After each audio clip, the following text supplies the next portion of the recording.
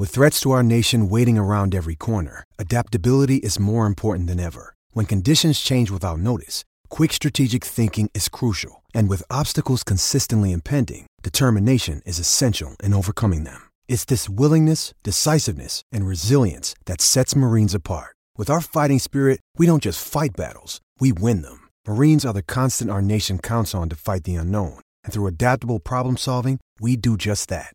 Learn more at marines.com. There we go. Ah! Hello. Yes.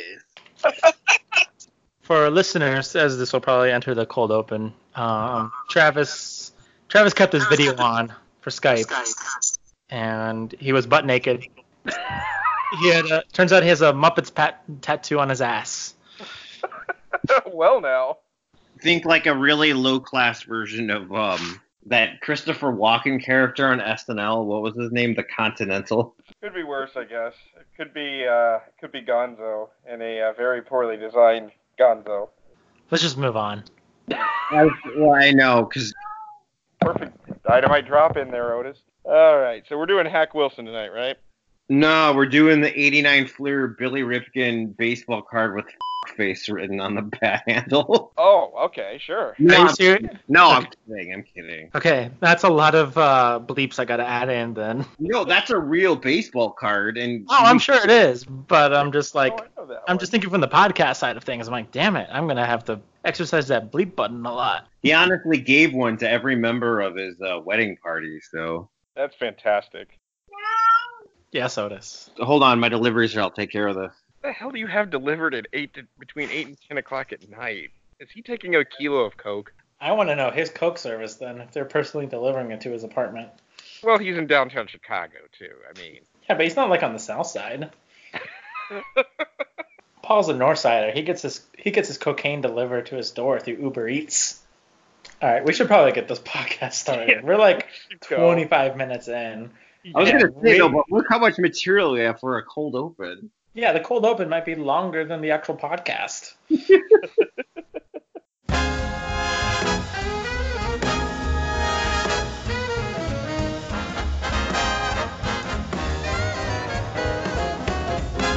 Welcome to the season finale. That's right, the season finale of the Let's Get Weird Sports Podcast. As we have decided in our 45-minute long cold open that this is the final episode of season 1 before we get back into football and basketball season. So we will be on hiatus, and this is a regularly scheduled podcast at this point.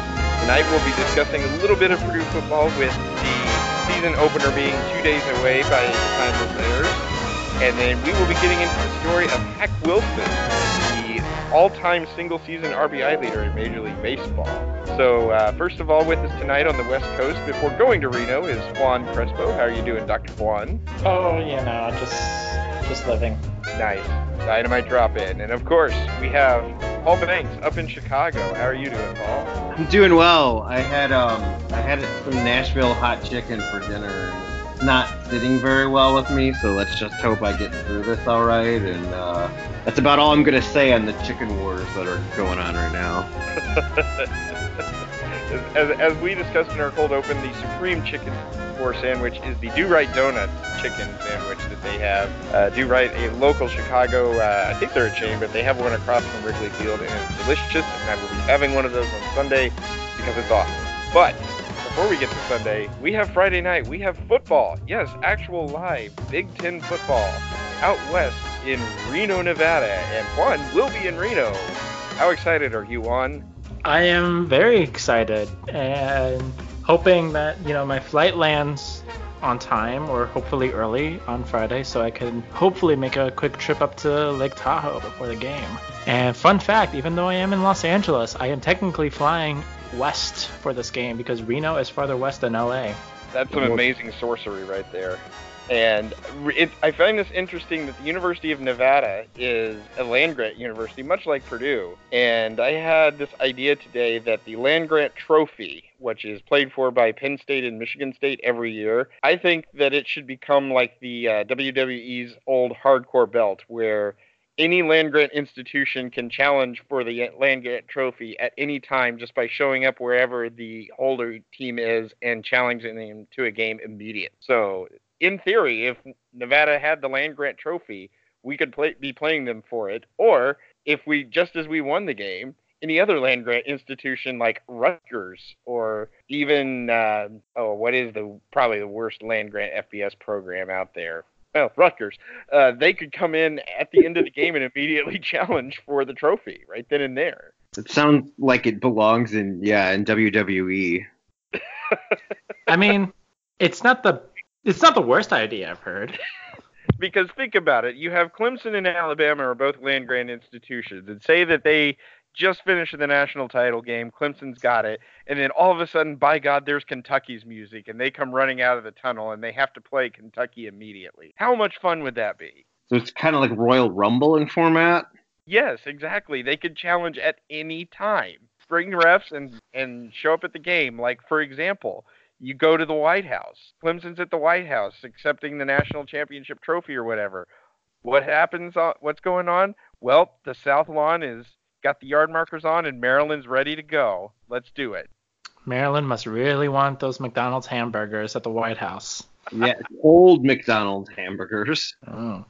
And this, ladies and gentlemen, is what happens when we try to talk about football on the Let's Get Weird Sports podcast. Well, I feel like we've already addressed much of the preview situation with Nevada, and we're ready to get football season going, but before we do that, we need to transition over to the topic of tonight's Let's Get Weird Sports podcast, because we've already filibustered enough in the cold open, and that is Hack Wilson. And what do you have for us on Hack Wilson, Paul? Well, I actually did make my first pilgrimage to Cooperstown at the beginning of this month, so I saw the plaque honoring Lewis Robert Wilson, nicknamed Hack. And the first thing that really struck me was the Hall of Fame actually body shames Hack Wilson. Oh, really? They have his bat from the famous 191 RBI season, a record that will definitely stand for a long time. It won't be broken probably anytime soon. This is not on his plaque. This is up on the second level where they have his bat, and they have like a whole wall devoted to the 1930s Cubs. And it reads, "Glory came at last in 1979 for this tiny but tubby slugger who seemed almost as big around as he was tall at 5 feet 6 inches." Oh, and, wow.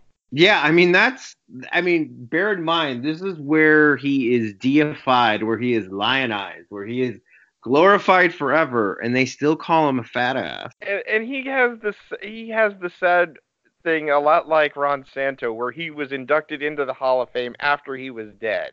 And that's like, way to go, guys. Way to honor him while he's still alive. Oh my God, Santo was, I think, a year or two after he passed away. Oh, exactly. It was just so sad. And I was a big Santo fan and would have loved to have heard him on the call when the Cubs finally won the World Series. But I always think it's such bullshit when they put a guy into the Hall of Fame after he's dead, unless, you have a situation like a Roy Halladay where he passed away before he was even eligible and whatnot. Right. And, Cooperstown, for all the stuff that I saw there, and it was awesome, and it definitely lived up to the hype, but I always wondered what they would do with, like, the steroid wing of the Hall of Fame. And it's one glass case with artifacts from Sammy Sosa and Jose Canseco and Mark McGwire and Roger Clemens. And I thought that was really interesting. As we're talking about Hack Wilson, I'm looking up his numbers here for that season, the 1930 season. 56 home runs, 191 RBIs, and he still managed to have 105 walks. Led the majors in all of those categories, slugged 723, batted 356. His OPS was 1.177. And just to give you some perspective on where those numbers rank historically, obviously the 191 RBIs is the major league record for a single season. The only one to even come marginally close within the last 25, 30 years, Manny Ramirez knocked in 165 in 1999. And then you mentioned the steroid wing of the Hall of Fame. Sammy Sosa had 160 in 2001. He is the only player this century to even get 160 or more. And that is what is so astounding about putting a number out there like 191, because as you said, no one's even come close. Even Hack Wilson's previous season, he had 159, and it would still be pretty high on the all-time season list. Right, and I see some places that register 190, but others that say 191. So I don't know. I mean, you know how baseball is when it comes to numbers and stats, and there's always a debate. But the American League record is 184, and that's the Iron Horse Lou Gehrig. Not so fun fact about that season: the National League decided not to select a most valuable player, so he put up a 56 190 or 56 191, and he did not even get MVP. That's ridiculous. Oh, here's your question on the 191. In 1999, the Commissioner of Baseball officially added 1 after a box score analysis by baseball historian Jerome Holtzman revealed that Charlie Grimm had been mistakenly credited with an RBI actually driven home by Wilson during the second game of a doubleheader on July 28th. So that is where he gets the 191st RBI. Amazingly doing it approximately 51 years after he died. So, I mean, the guy's even producing from the grave. That's just a Hall of Fame season right there. I know. That's why I can't believe it took 31 years after he died to get him in the Hall of Fame, because his National League record for homers stood for 68 years. And obviously the man who broke it was the aforementioned, the steroid chase, McGwire. Yeah. McGwire and Sosa both up there, and I know I think Griffey didn't he have a 60 home run year in the National League too, or not? Well, but then you got Bonds at 73. Yeah. Maybe he had 60. I mean, Brady Anderson was like a nobody, had a 50 home run year during the steroid era, so. Okay, at 58, let's see, he had 56 that year. You had Griffey have 56 in 97, A-Rod 57 in 2002, Hank Greenberg 58 in 1938, Jimmy Double X Fox, because you're required to say Jimmy Double X Fox, 58 in 1932. What does Fox say? Ruth had 59 in 21, 60 in 27, Maris had 61. And that's just the American League. In the senior circuit, as we call it, there have been 5 players that have hit more than 56 home runs. Bonds was 73 in 2001. McGwire was 70 in 98. McGwire was 65 in 99. Giancarlo Stanton with 59 in 2017. I'd forgotten about that one. And Ryan Howard with 58 in 2006. Because I know Sammy Sosa has the unfortunate history of being the only person to hit 60 home runs 3 times or more, but never led the league while hitting more than 60 home runs. Poor Sosa, but it's not so much the numbers that makes Hack Wilson weird, though, is it? I was going to say, there's a reason that he's on here on the Get Weird Sports podcast, and why don't you fill our readers and listeners in? All right, Lewis Robert Hack Wilson was born in 1900 in a small Pennsylvania steel town, and I'm reading from Jimmy Greenfield. He's the man. All right, Otis. Yeah, we know. Yeah, we forgot to introduce the other member of our podcast, Otis, who's very talkative right now. Jimmy Greenfield wrote the foreword to my book, and this is his book called 100 Things Cub Fans Should Know and Do Before They Die. A newspaper account during his early playing days said of Wilson that of all the rubes, quote, he is the rubiest of them all. So his nickname was derived from his physical similarities to George Hackenschmidt, a popular pro wrestler of the era. Oh, well now. Yeah, so for those who are loyal listeners of Let's Get Weird, Rube Wilson, well, apparently Hack Wilson was even rubier. He was definitely known as a drunk and a fighter. Wilson, well, wasn't that required of 1920s ball players? Well, pretty much, yeah. I was going to say, if you weren't... this is a quote from Every Cub Ever by Rick Kempfer, and he writes, to show Hack the dangers of drinking, Joe McCarthy, Cubs manager, not communist witch hunt guy, We're like 2 decades above there. We're in like prohibition, so we're not in the Cold War on that. Joe McCarthy took a worm and dropped it in a glass of whiskey. The worm quickly died.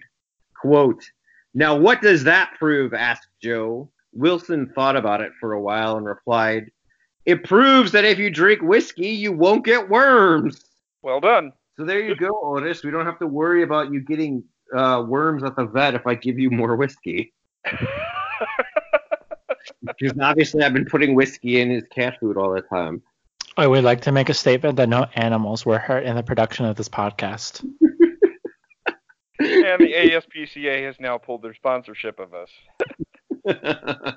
Well, I'm looking at the Wikipedia page for Hack Wilson here. It says his mother was 16 and was an unemployed drifter from Philadelphia, which you don't see that very often with 16-year-olds these days. And his father was a steel worker, age 24. His parents never married. Both were heavy drinkers. And his mother died of appendicitis at age 24. And he was described as being only 5 feet 6 inches tall, weighing 195 pounds with an 18-inch neck, being built along the lines of a beer keg, and was not wholly unfamiliar with its contents, according to sports writer Shirley Povich. Wow. I mean, it's actually thought that the Cubs, here, this is the passage. The Cubs might have known about Wilson's proclivities and tried some tough love with him as a wire service story following basically Hack Wilson was caught in a raid during Prohibition, and it's thought that the Cubs tipped off Chicago's finest in order to teach him a lesson. Unfortunately, the guy had the deck stacked against him because now they believe that he had fetal alcohol syndrome because his mother was quite the lush and obviously didn't quit drinking when she was a 16-year-old unwed mother in the year 1900, which, nobody would ever look down on that in 1900 or 2000. Right. I mean, in 1900, whiskey was how you treated like diseases. Like that was actual modern medicine for that time. Yeah, whiskey, cocaine, or mercury. Those were your 3 choices. It's great just how far we've advanced since then, isn't it? Oh, I mean, when you think about it, whiskey, cocaine, or mercury is a lot cheaper than most medical practices today, and if they make you feel better, I mean... I wonder what they're going to say about us when they dig up our podcasts in like 2075 and they reflect back on 2019 about the dumb things we did. Well, first of all, they'll all be on scrolls because, we'll have devolved as a society then, and electricity will no longer exist. But this podcast is sponsored by Cloud Optimizer. As a business owner or IT manager, are your cloud investment costs going up and you don't know why? It's time for Cloud Optimizer. As you migrate your business to the cloud, what you're spending and why you're spending it can get a little hazy. But Cloud Optimizer clears up the mystery and puts the cloud to work for you. Cloud Optimizer starts by analyzing usage patterns, right-sizing resources, leveraging discounts you may not be aware of, implementing automation, and much more. And by reducing unnecessary expenses and maximizing performance, Cloud Optimizer guarantees you a savings of 5 times what you spend for their service. As you utilize cloud-based services more and more, you don't have to lose sight or control of your spend. You can stay agile, streamline your costs, and optimize your performance, plus save significant money with Cloud Optimizer. Make the cloud work for you with Cloud Optimizer. Get a free assessment and find out how much you can save by going to cloudoptimizer.com. Go to cloudoptimizer.com for your free assessment. That's cloudoptimizer.com. Hack Wilson, it's not just the drinking that he was known for. He was also a scrapper, an amateur pugilist of sorts. Well, is he going for the 1920s sort of Gordie Howe hat trick, where it's obviously not a goal assist in a fight, but he was a drinker, a fighter, and a womanizer? I haven't found much about his womanizing, and I don't know if he... Honestly, in all the readings I've done on Hack Wilson, I haven't learned anything about marriage or children or philandering, but... I mean, hey, you know what? It's the Roaring 20s. It's the Prohibition era. He's in Chicago. He's drunk. He's a Cub. I mean, I think we can kind of draw a straight line, don't you think? I mean, who would not want to bang a 200-pound, 5'6" man built like a beer keg? Who still holds Cub career records for best on base percentage, slugging percentage, and OPS above 1,000. So, I mean, how could you not score on some like flapper at a jazz club with like, hey, my OPS is over 1,000, baby. Well, it does say that he did have a son born during the 1925 World Series, but it does Okay. not say anything about a wife or significant other, so... I do hope that son was not a heavy drinker because obviously we know that has been a problem in his family. Okay, so in 1928, reading again from Every Cub Ever, he was fined after charging into the stands to fight with a heckler. Gabby Hartnett of the famous 1938 NL champion Cubs, Homer in the Gloman, that had Gabby Hartnett, and Joe Kelly had to physically remove him off the fan, and thousands of fans swarmed the field. Hack once charged into the opposing dugout to punch a Reds pitcher after Hack hit the ball. He was tagged out in the dugout. That same night, he punched another Reds pitcher in the team train. Oh, that's good, a train fight. So let's back this up just for our listeners again. So he got a hit, reached base safely, left the base to go punch a pitcher in the dugout, and then he punched a second pitcher the same within a 24-hour span. And let me guess, this is when teams visiting teams, because you said it was against the Reds. This is when teams traveled on the same trains away from the city, I'm betting. I think so. I mean, I don't know if they had like chartered trains or something in that day. Ooh, boy. That would have been funny if that would have cost him an RBI towards the record, but that was 2 years before he did set the record. Yeah, and it's unfortunate that despite that massive year of a 56-190 or 56-191, he only had 244 home runs in his entire career. And so that's like nearly 20% of his home runs in one season. That is a lot like the Brady Anderson, like you said. In the 1932 World Series, 1929 World Series, Austin year for America, 1929, nothing bad happened at all. Oh, no, not at all. The Cubs lost the first two games to the Philadelphia A's, but won games 3. And after taking an 8-0 lead in Game 4, Wilson lost 2 fly balls in the sun during a disastrous 7th inning, including one that resulted in a 3-run inside-the-park home run, as the A's scored 10 times and went on to win 10-8. Oof. So he was basically the Bartman ball of that, that one disastrous inning in October, 7 decades prior. And kind of forgotten with all the other stuff that happened to the Cubs over 108 years. You see what I did there? I said 7 decades prior. Oh, well done. That is good. So, unfortunately, Hack Wilson had a very, very short career with the Cubs. We just talked about his blunder in the 1929 World Series. And when 1930 hit, he had that massive year. There was a short time where he was rivaling Babe Ruth. And a lot of sports writers wrote about that at the time, that he was the only one who could keep up with the Bambino. That's right, Otis. But this is where his fall from grace starts. And I know that's what always stands out about Ruth to me is, a lot of his records have been either matched or bested more recently, but it wasn't just that he had those records and held them for so long. It's that Babe Ruth was way out there and all alone on these records, and no one was even close to him for the longest time. I mean, you were talking about guys where, like, the leading home run hitter on a team had 7 home runs. Right. And then all of a sudden, here comes Ruth hitting 55.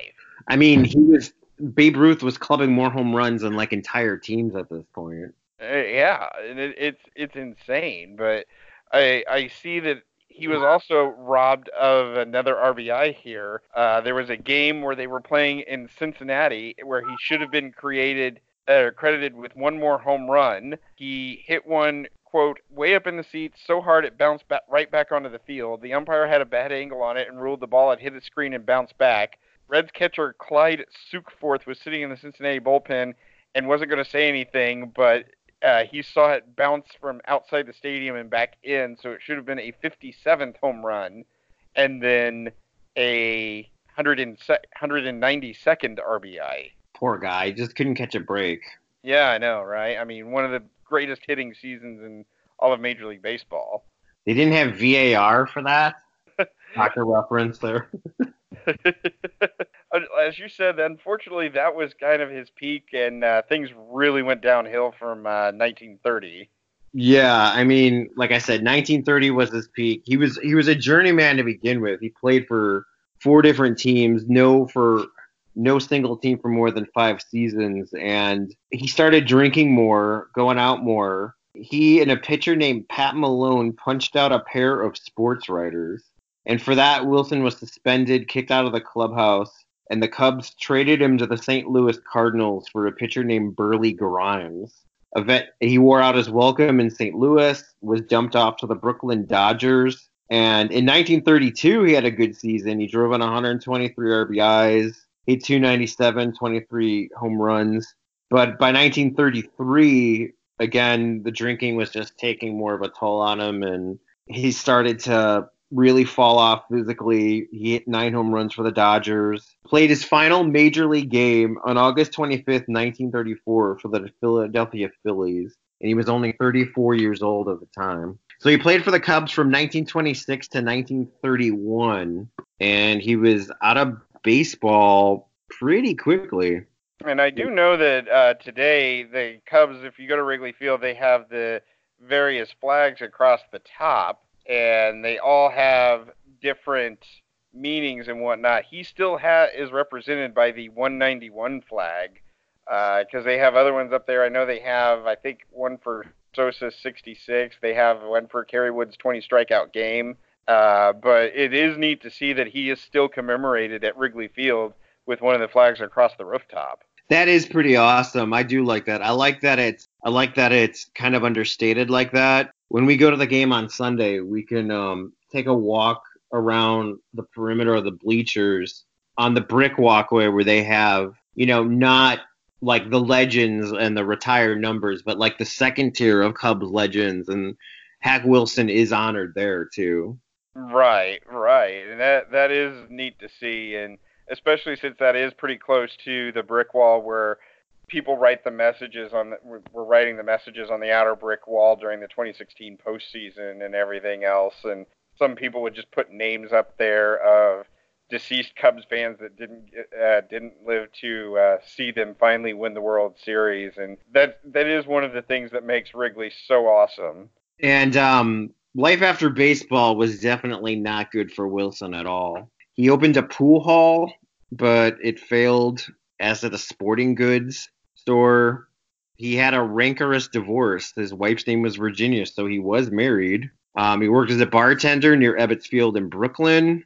I'm sure you can kind of imagine how that worked out. A guy like Hack Wilson with a drinking problem working at a bar. I'm guessing not well. According to this, he had to sing for drinks and then had to quit when customers became too abusive.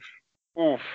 A nightclub venture in suburban Chicago also failed. I don't know what suburb that is. I'll have to look that one up sometime.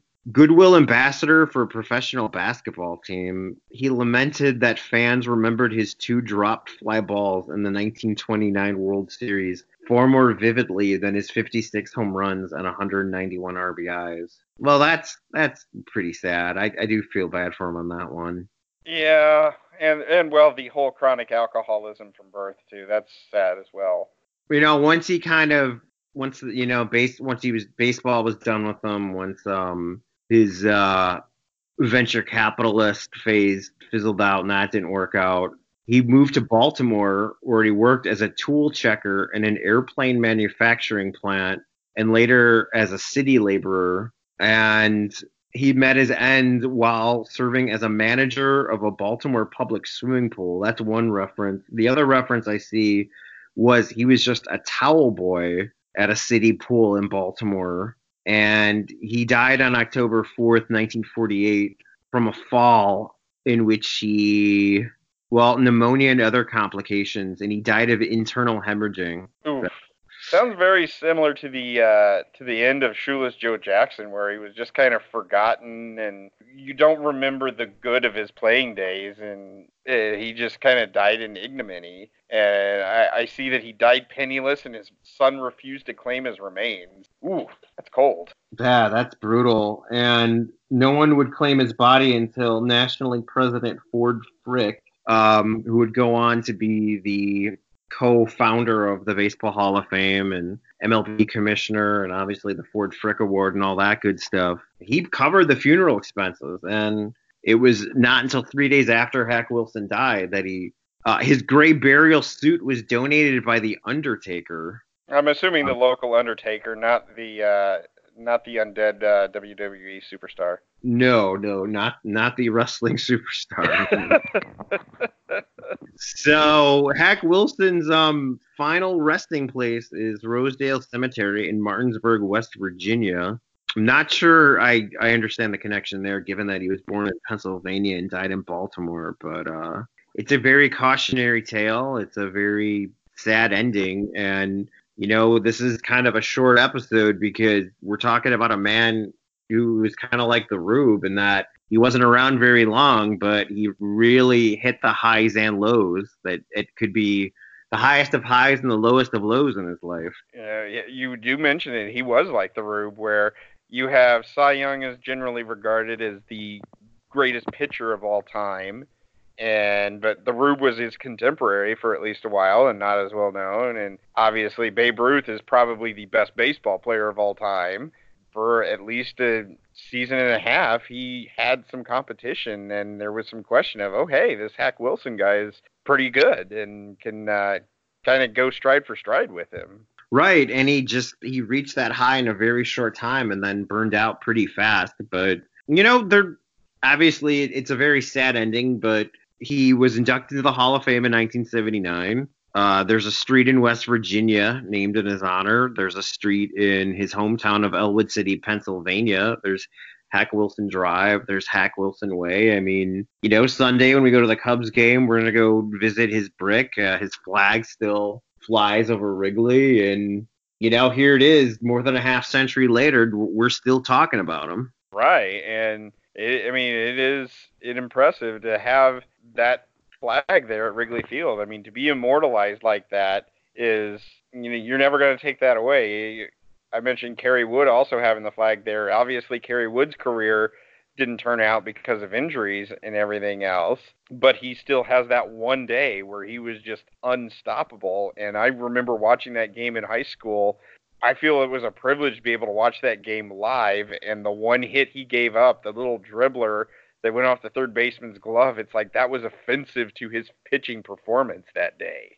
Yeah, I remember when Kerry Wood was first coming up, and everyone said he was going to be the next big thing. And he reinvented himself as a closer, which was great. And it's just sad that his arm burned out the way it is, and he couldn't have been a 300 game winner or 3,000 strikeout guy. But he's definitely a legend here because he was a Texan who found Chicago to be his new home, and when he took that hometown discount on his final contract with the Cubs, he just endeared himself to this fan base forever. And obviously, Kerry Wood is a guy who didn't have problems off the field, which is quite different from Hack Wilson. But very, very similar in that they could have been, so much better. And obviously, I doubt Kerry Wood's ever going to go in the Hall of Fame, and Hack Wilson obviously is. Just to be able to have those one or two seasons where you're just up there and you just put up these Pantheon level performances, and I feel like I'm turning into Bill Simmons as we do this. So we're going to talk about the Tom Brady and the 2004 Red Sox. Once you start making like Saved by the Bell references or something, then yeah, you will become like Indiana Bill Simmons. It's the Hack Wilson's Drinking Again season on 90210. Getting back to the Rick Kemper book, Every Cub Ever, is right near the end of Wilson's life. He appeared on a network radio show where he spoke about the effects of, quote, demon rum. He did have some self-actualization there. Yeah, and that is the hard part, is you can have self-actualization, but unless you do something with it, it doesn't mean a lot, unfortunately. Right, do as I say, not as I do. So that concludes season 1 of Let's Get Weird Sports Podcast, which, Juan, what did this cost us, like 18 months to do this season? Yeah, we'll just end it there on the very depressing note. Well, I didn't call it season 2. I feel like we've done 2 seasons. Oh, well, I'm not sure. Does this mean we have to end this year in a cliffhanger? Like, does one of us have to get shot? I'll just end a podcast right there. Well, I think we should have ended on a positive note, though. I'm with them on that. I mean, it's like an 80s sitcom. Sha-la-la-la. You have to wrap it up in 22 minutes. Yeah, you guys would suck at writing sitcoms. I like Quad to, I'll just end it right there with one of us have to get shot. Boom, done. So that is a good ending. That would have made it so much easier. All right, so for Quad and for Paul and for all of us here at the Let's Get Weird Sports Podcast, we thank you for listening. And as usual, we should be back with the Hammer and Ales podcast to discuss Purdue football once the season starts here in 2 days. So keep your ears peeled for that. Ears peeled? Eyes peeled. Keep your nose to the grindstone. Like a midget in a urinal, you're going to have to stay on your toes with that one. Okay, we're done here. I'm ending it. I'm ending the podcast right now. Goodbye.